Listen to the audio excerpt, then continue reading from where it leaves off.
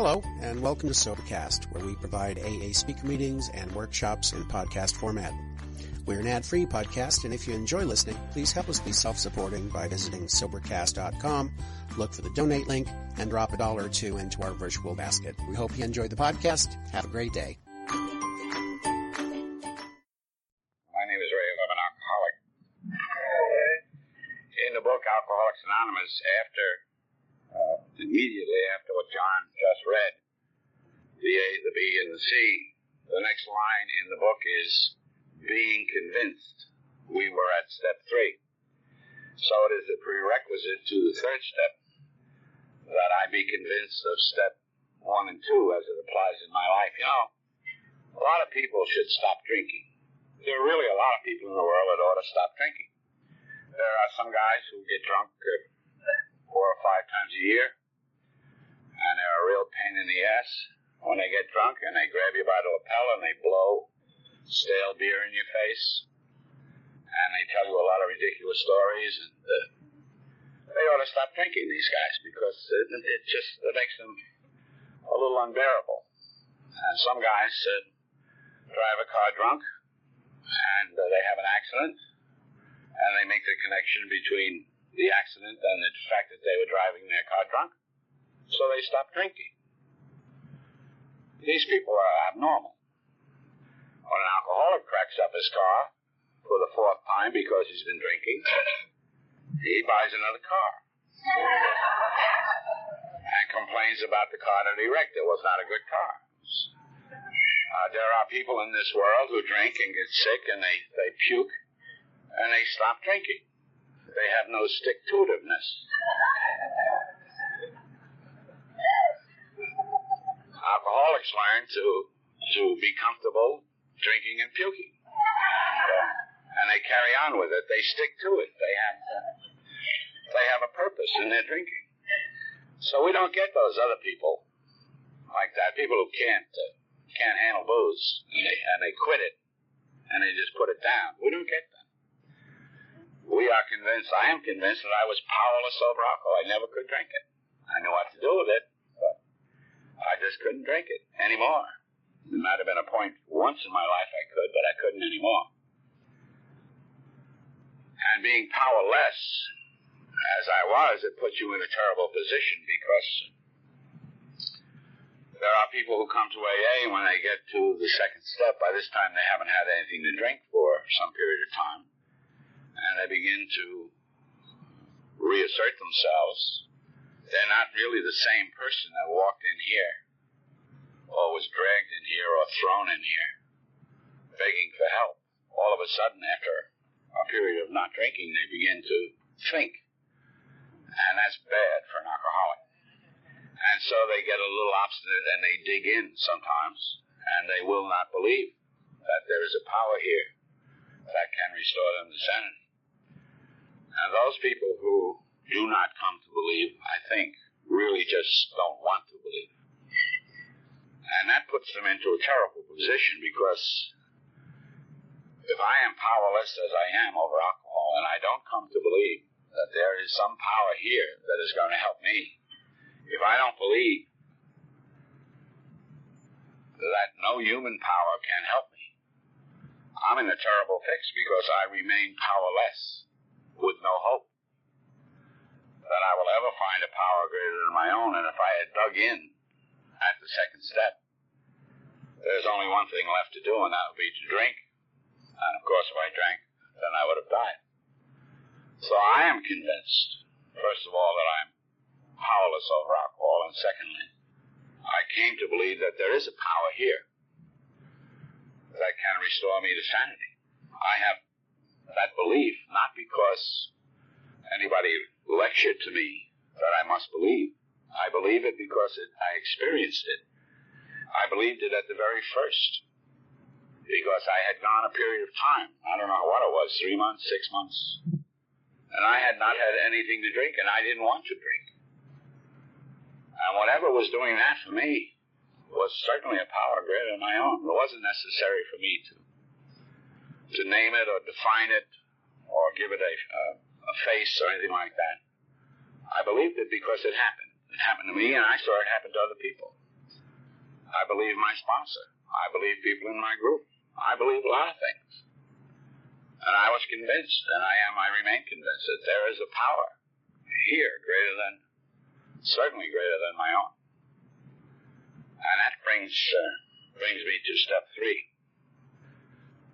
When I was presented with this at first, I, of course, looked at the words of the step, made a decision to turn my life and my will over to the care of God as I understand Him. And frankly, it didn't mean a great deal to me. It sounded fairly mystical. And it also sounded difficult. How you do that. But I have a sponsor, and he put it to me this way. It was not any way connected with theology, or even in the beginning it was not connected even in the beginning about God. He said, first of all, look at the step. It is written in the English language. It's not in Egyptian. It's not in Albanian. You can read it. And it doesn't require you to turn over anything to anybody. All it requires from you, he said, is a decision. Make up your mind. The way he put it to me was, if you can make up your mind now, he said, you will either stay as a member of Alcoholics Anonymous, and you will take my direction as your sponsor, or you can go back where you came from. It's up to you. Make up your mind. Which do you want? Well, that was easy. That was very easy. Because I couldn't go back to where I had come from. I just couldn't go back there anymore because I couldn't manage back there. I was not managing my life back there. I had an unmanageable life back there. The terror and the fear was back there. And I was afraid. I really was afraid to go back there. I wasn't so sure what this involved, this decision, but I knew from the short time I had been here that whatever was here, or anywhere else for that matter, was certainly better than where I had come from. So I said, all right, I'll make up my mind. I'm going to go with you. I'm going to do what you tell me to do. He said, good. I said, what about God? He said, well, we'll get there. We'll get to God. He said, I don't know if God's ready for somebody like you. I don't read the step to say that I make a decision to turn my life, give my life over to God. What would God do with my life? Guy comes into his office, the guy says, O'Keefe just gave you his life. God said, thanks a lot. That's wonderful. That really helped things here. If he's finished with his life, recall him. We gave him his life. If he don't want to live his life, bring him back up here. You know. I said, I don't think he means that. And I did. The step doesn't mean that. You don't give yourself up to God. But you do make a decision to put your will and your life into the care of God. You ask him to have a care for you. The Quakers have a wonderful expression. I, at one time in my religious career, was a Quaker for a while. And when they are worried about one of their members and somebody's having a problem, they just say that we have a concern for him. And at the meeting, they will say, let us have a concern for Joseph, because he has a problem, and let's be concerned about him. And that's what I understand this step to be. That we make this decision to stay here. And I understood that the thing that got me into most of the trouble I was in, if not all of the trouble I was in, was my will. I understood that. I understood that I had been self-willed from day one. And the trouble with somebody like me was that in the beginning of my life, I have a very strong will. I still do. And my will and my determination in my younger years propelled me into a successful lifestyle. No matter what the obstacle was that I was presented with in my earlier years, by force of my will and my determination, I overcame that obstacle. And I did it without regard to anyone's feelings or anyone else's wishes or desires. I was self-willed. I was self-propelled. And I did that so successfully that I spent my 35th birthday in a mental institution for alcoholism. But for the first period of time, that will of mine got me going. It got me out of the streets. It got me into the schools. It got me out of the schools. It got me into a lifestyle. And I was used to being self-reliant. I was used to being on my own. I was used to depending only on myself. And I can truly say that I really did not depend on anybody from about age 12 to age 35. I did it myself. And I screwed it up myself. There was nobody else I could point at and blame for my accomplishments or lack of them other than myself. And the book tells us very clearly that selfishness, self-centeredness, that is our problem. And that was clearly my problem. The book doesn't say often, once or twice only, the book says that the alcohol is going to kill us. But the book is very, very clear that self-will kill you. Selfishness, it says, we must get rid of self-centeredness or it will kill us. And this step, this decision, is really the key which opens the door of Alcoholics Anonymous, and the form in which it takes is willingness. We use will in a variety of ways in Alcoholics Anonymous. We say of someone who's acting badly, he's very willful or very self-willed. But we say of someone who's acting well, he's willing. He's willing to do it. He's willing. He wants to be here. He wants to get sober. He's willing. And that's what we're talking about here, is this form of will.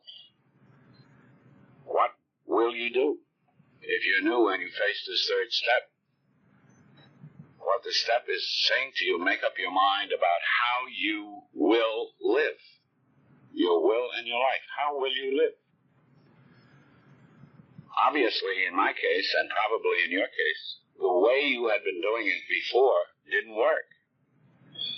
The self-will which I had worked up to a point, but there came that inevitable point for anyone who has the disease of alcoholism, where the will itself, the self-will, it becomes a destructive thing. And we must be rid of it, the book says, or it will kill us. So that's how we put it to me in the beginning. How will you live?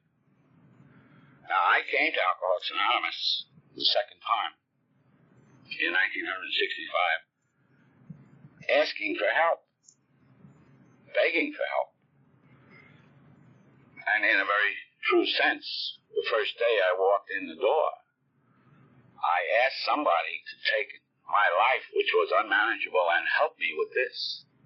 So in a sense, in the beginning, the first day, I had made some type of a decision on some level that I would take the instructions of Alcoholics Anonymous. And in the beginning for me, it was really just the drinking that I was concerned about. I wasn't really concerned with the rest of it.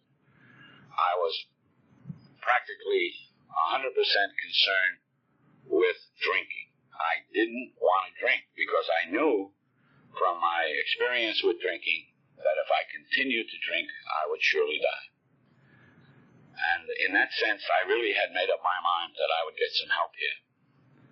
So when he put this decision to me that way, it was easy. It really was easy. And if you knew, I suggest that to you. Just think about it. Do you want to stay here and follow the suggestions of Alcoholics Anonymous? Do you want to get a sponsor? That's direction number 1. Do you want to get a group? That's direction number 2. You want to come to the meetings? Direction number 3. You want to do that? If you want to do that, make up your mind. That's how you will live. That's how you will live. Your will in your life. It's that simple in the beginning. I hear people making a very big deal out of this step. It is not that big a deal. It is not a major, giant step. It is a step. It is an ordinary step. It's number 3. I don't think any one step in Alcoholics Anonymous is any more important than any other step. But the 12 and 12 does say to us that the effectiveness of our entire program depends upon how well we are able to incorporate this step, the third step, into our lives. And so that's really the question. How will you live? Independence, that all of us pride ourselves on, self-reliance, which I certainly prided myself on, self-sufficiency, is all very well, up to a point. And then it kills you if you're an alcoholic. And so the focus here really is to turn dependence upon oneself, which in the past has proven unsuccessful. That's it. The big book says the one thing at the beginning, it says, being convinced we were at step 3. Just what did we do and how did we go about it? They tell you exactly what to do in the 5th chapter following the introduction that John read. It says the first thing we have to be convinced that a life based on self-will is not a success. And that I was convinced of. Because I was convinced that my life was unmanageable. Because I was powerless over alcohol. Because I had exerted self-will for all of those years. Being convinced, it says. So I made this decision. And the decision says we give it to the care of God. We ask God to care for us. I hear people in Alcoholics Anonymous, they talk about this step, and I sometimes wonder what they are talking about. They give their will to God on Tuesday, they take it back on Wednesday. I gave them my will, then I seem to have taken it back. If they really gave it to him in the first place, I could just see God up there, you know. O'Keefe wants his will back. Yeah, bring him up here, we'll talk, you know. But they do this, and then other people are involved, they have God involved in the minutiae of their lives. God tells them whether they should buy regular or premium gasoline. You know, or they expect God to go to work for them. I didn't go to work today. It must be God's will that I'm not supposed to work today. You know? It's also God's will you're going to get fired tomorrow. And I hope you starve. We're asking God to have a care for us. We're not asking Him to come in and run our lives. We're asking Him to have a care for us. And I try to develop in this step, the beginnings at least, of some measure of God dependence, being dependent upon God. Because I got hope in the second step. And in the third step, I think I picked up some faith, based upon experience. I hear the expression oftentimes used in AA of blind faith. I don't have blind faith in Alcoholics Anonymous. I don't have blind faith in anything. I have faith in Alcoholics Anonymous. I believe it works because it works. And because I've seen it work in my life and in the lives of many, many other people who I've known in Alcoholics Anonymous, in the lives of members of my family who are members of Alcoholics Anonymous. I have seen this work. I know it works. That's why I have faith. It's not blind. Nothing blind about it. I understand. I understand what it means. And I become dependent upon God because I have asked Him to have a care for me, to have a concern for me. I don't limit God as best I can. I don't put any limits on Him. I tell Him every day. I tell Him that I am a member of Alcoholics Anonymous. I am still an alcoholic, and I need His help. And I want Him to have a care for me, have a concern for me. I ask Him, please, have a concern for me. After a discussion in the big book about the willfulness of it all, and they give us the illustration of the stage director, they get down to the real working of the third step, and it turns out that it is a prayer. They give it to us in the form of a prayer. And the prayer itself, when I first encountered the prayer, I wasn't happy with the these and the thous. It just reminded me too much of the religion of my parents, and I didn't like it. But I say it every day, and I put in the these and the thous, because that's the way they gave it to us. And I don't think I'm empowered to change anything around here. And that prayer, which is in the big book, says, I offer myself to you, to do with me as you will. I offer myself. It's not demanding anything of God. You say to God, I offer myself to you. Here I am. I offer myself to you to do with me whatever you will. Relieve me of the bondage of self. The most important thing that has ever happened to me is that my bondage of self has been eased up. I remain self-willed at many times. I am still egocentric all the time, but it's eased up.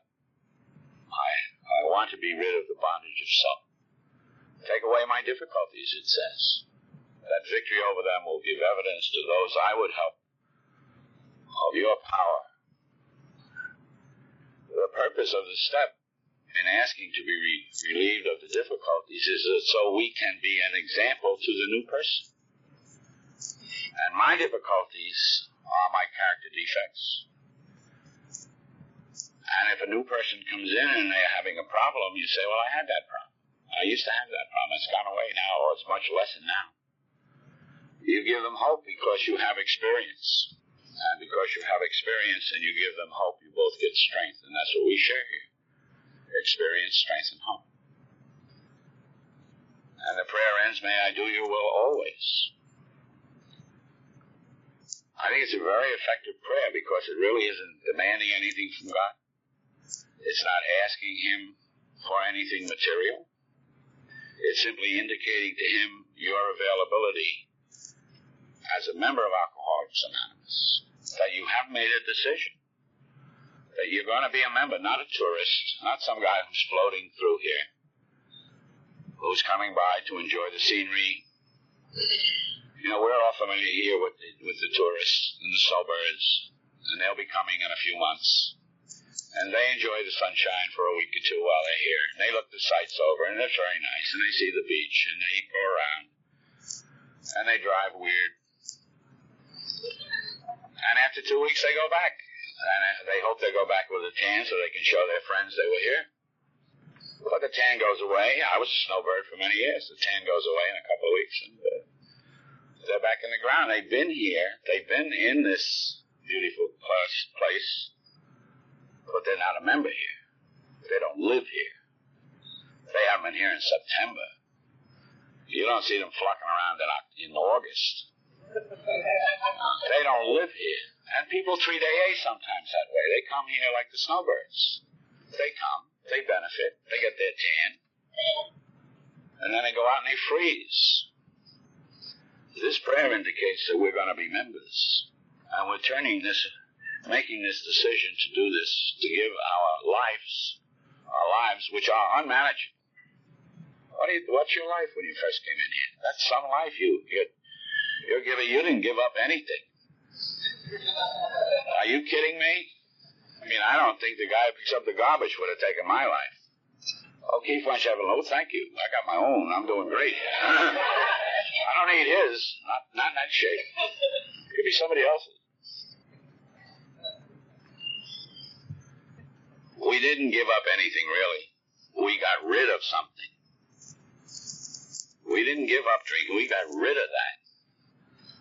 It was killing us. It's like the guy that jumps in the lake holding on to that big boulder. And he's going down, he's drowning. Everybody's yelling, let go of the rock, Charlie. No, he holds on. That was me with the booze. Every power greater than my own that I dealt with told me, give up the drinking. No, it's not the drinking, it's something else. And then I got here, and I knew I was powerless. I came to believe, and I made this decision. The decision says we give it to God as we understand him. One of the truly inspired thoughts of Alcoholics Anonymous, God as you understand him. A lot of people have trouble with God. They have trouble. When I say they have trouble with God, they really have trouble, I think, with the God of their parents, the God of their birth, the God of their schooling, the God that someone else gave them. You know, they wake up one time, they're 7 years old, and they find out they're a Methodist. You know? Nobody asked them about it. No voting or anything. You know, I was minding my own business pretty good in the neighborhood until about the 5th grade, and the fifth year, 5 years old. And One morning my sister said, "You're coming with me," and I went up with her. She was going to school up the street. And they parked me in the school. I found out I was a Roman Catholic. Nobody had asked me about it. But there I was, and there was a big nun standing up there with a ruler. And she got replaced for the next 8 years with another one with a bigger ruler. Around the 4th grade, I think, this is not right. They got me in here with these sadists. They're beating me on the head with rulers. It's a great relief. But nobody asked me about it. And I went through that whole system. I went through grammar school, high school, college, law school, all Roman Catholic schools. And I don't knock that church because they did a great deal for me. They really did. They educated me. Most of every school I went to was free. They took care of me. They took good care of me. And they educated me and they helped me. The trouble was I just didn't believe in their religion. I was smart enough not to tell them that when they would give me the free education. And when I was finished with that system, I had a very clear understanding of their understanding. You understand? I knew and I understood what they knew and they understood. And every month they would ask me, "Do you understand?" They give me a test. And I'd write it down. They say, "He understands." I had a very clear understanding of somebody else's understanding of God. But it wasn't my understanding of God. It was God as my mother understood him. It was God as Sister Mary Alice understood him. It was God as the Pope understood him. But it wasn't God as I understood him. I never heard that concept blew me away when I came here. I dug in a little. I told John, I said, "I don't go to church, you know that." He said, "Nothing to do with church. God is, you understand him." And I really gave that some thought in the beginning of this because I wanted to have an understanding. And I don't think this term requires, this step requires that I understand God. I don't think anybody understands God. I think this step requires for me to come to terms with the notion of God, to come to terms with the idea of God, what it means to me. Not what it meant to my mother or my father or my church. Well, what does it mean to you? To come to terms with this notion. But when I use this word God, I have an understanding of what I'm referring to. Because I knew from reading ahead that I'm going to need this term. I'm going to have to understand what I'm doing. If I'm making this kind of a decision, I better understand who I'm asking to have a care for my will in my life. I have to have an understanding of that. Come to terms. And, of course, my understanding is my understanding. It's not going to do you any good. I will tell you what I finally came to. In the beginning, of course, was very simple. I knew that my sponsor was a sober member of Alcoholics Anonymous. I knew that my sponsor was sober, was happy, and had all of the benefits of this program. And he had been a member for maybe 10 years or so by the time I got here. And I seriously wanted what he had. He was the first power greater than my own that I really acknowledged. I believed in my sponsor. I believed in my group. I believed in Alcoholics Anonymous.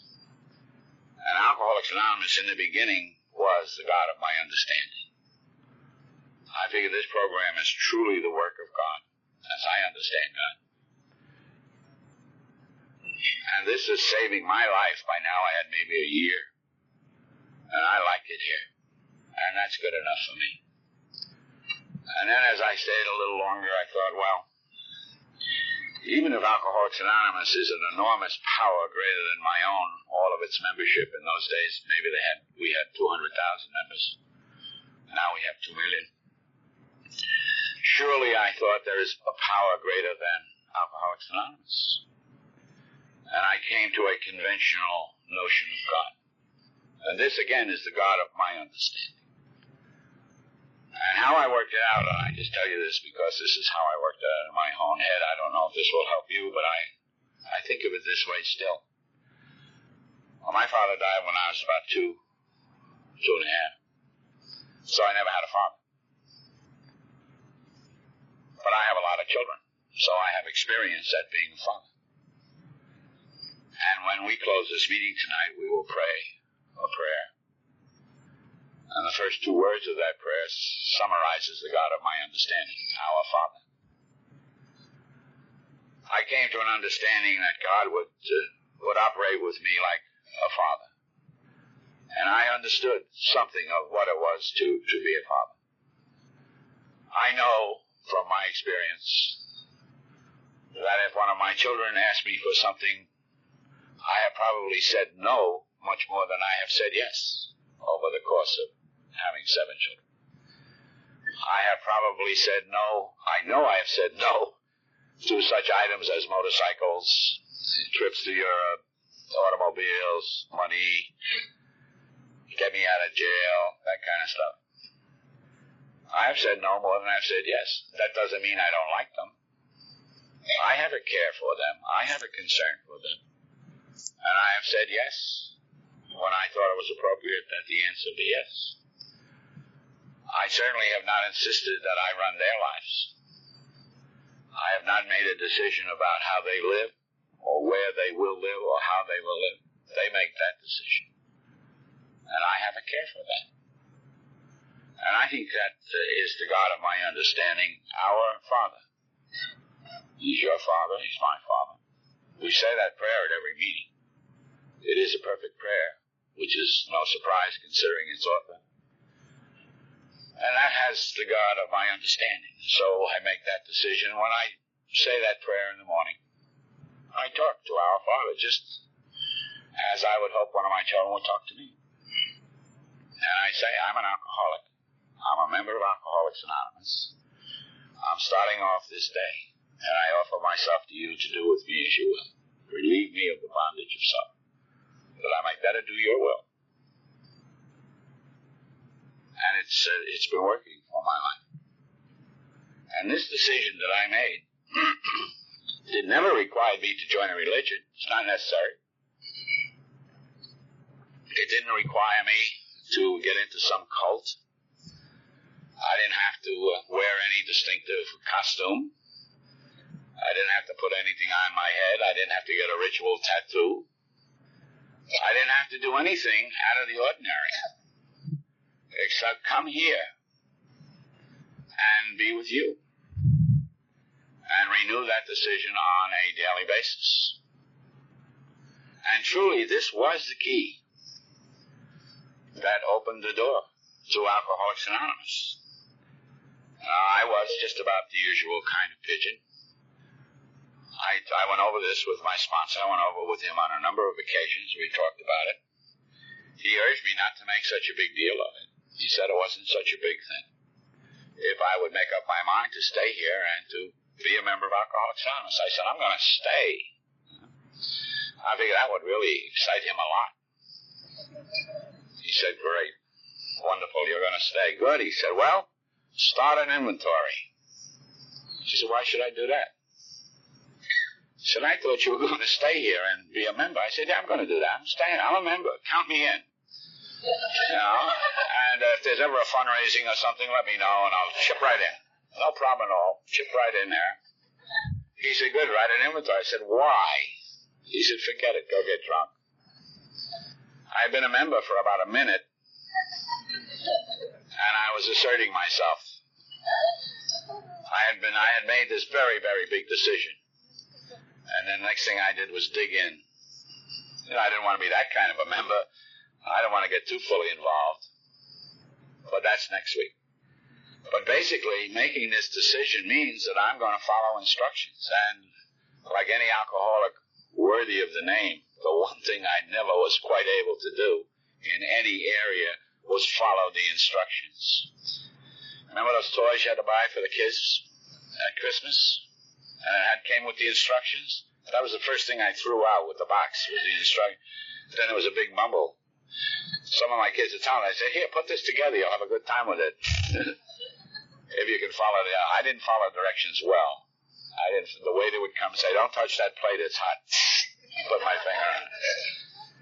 And that's because of the willfulness and the selfishness and the self-centeredness of the alcoholic. And that's the way I managed to live. But this is different. I follow directions here. I followed directions here because I was better motivated.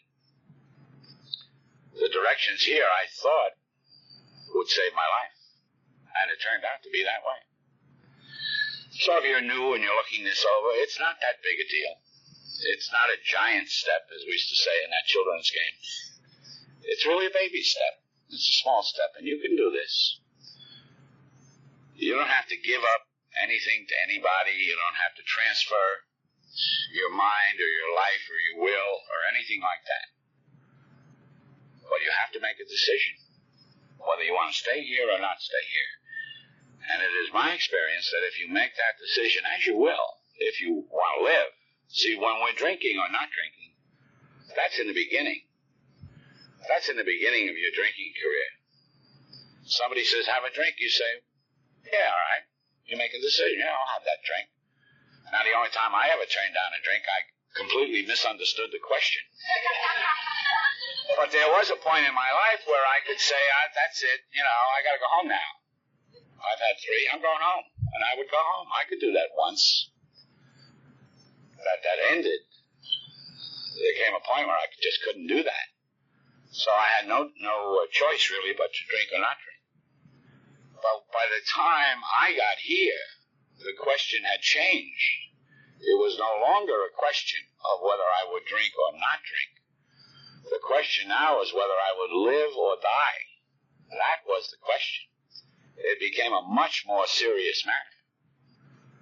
Because I had physical problems, I had great mental problems, and I was spiritually devastated. It wasn't a question now of choosing, should I have a drink or should I not have a drink. My sponsor was a tough guy. We had a fellow in the group, said, I feel like drinking. He said, why don't you buy a gun and shoot yourself? It's easier. That was his answer. Menninger, the great psychiatrist, says that we are committing suicide slowly. He classifies alcoholism in his book on the mind. It's in the chapter on suicide. And that's the difference. When I got here, it wasn't a question of drinking or not drinking anymore. It was a question of living or dying. And something happens here. I came into here. Now, when I came into Alcoholics Anonymous, there really weren't that many hospitals around. A lot of the hospitals in my area would not accept an alcoholic as a patient. As an alcoholic, we had to put him in for something else, gastritis, enteritis, something. And we got real dirty, wet drunks then. Now, of course, they come around, they're sanitized. And they've been dusted off. Everybody's at a Happy Dale or Floating Hill or something. They've had 28 days and $20,000 of somebody's money, not their own, because they're still alcoholics. And they're all dusted off, and they come in here and they're marvelous. And I'm happy to see them, but it's sometimes that type of fellow that comes doesn't understand that he's almost dead. Sometimes the fact that they have been hospitalized and taken care of and medicated and turned loose, they figure, I wasn't so bad. Because I came here once. I stayed 10 months, and I don't know what was going on in my mind. I know I did pick up a drink, and that's the bottom line. But I think probably before I picked up that drink, I was thinking along the lines, well, it wasn't so bad. That wasn't so bad. I wasn't in that bad a shape. Because I'd gotten a lot of things back in the 10-month period. It was only when I went back out that I found out about alcohol. Alcohol is one of the best friends that Alcoholics Anonymous ever had. Alcohol is a great 12-step agent. You get some new fellow who wants to dig in, tell him to drink. He'll find out about alcohol. You don't want to do an inventory, Bunky? Have a martini, pal. Have 2. Had a fellow in New York was digging in. His wife said, I don't know what to do with him. I said, buy him a case. Get him to stop all that sneaking and sipping. Get him good and drunk. Fill him up with it. Alcohol will do that for us. And that was the decision I had to make. Either come over here and live sensibly with direction from my sponsor, or go back to where I came from. And I couldn't do that because my life was unmanageable. How could I go back to where I came? So I made a decision in the form of a prayer. in the book, it says they found it helpful to take this step with some other person, and I've done that. I've taken the third step with my sponsor, and I've taken it with people who I sponsor. So if you're like I am, if you're convinced that your life is unmanageable, that you're powerless over alcohol, if you come to believe that there is a power greater than your own, that there's help in Alcoholics Anonymous, then make a decision to turn over your will and your life to the care of the God as you understand him. And if you can do that, you've done the third step. Thank you.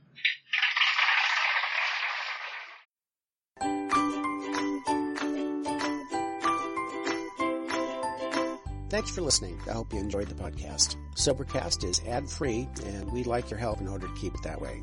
So if you'd like to help us be self-supporting by pledging $1 or $2 a month, visit Sobercast.com and look for the donate links. Thank you very much.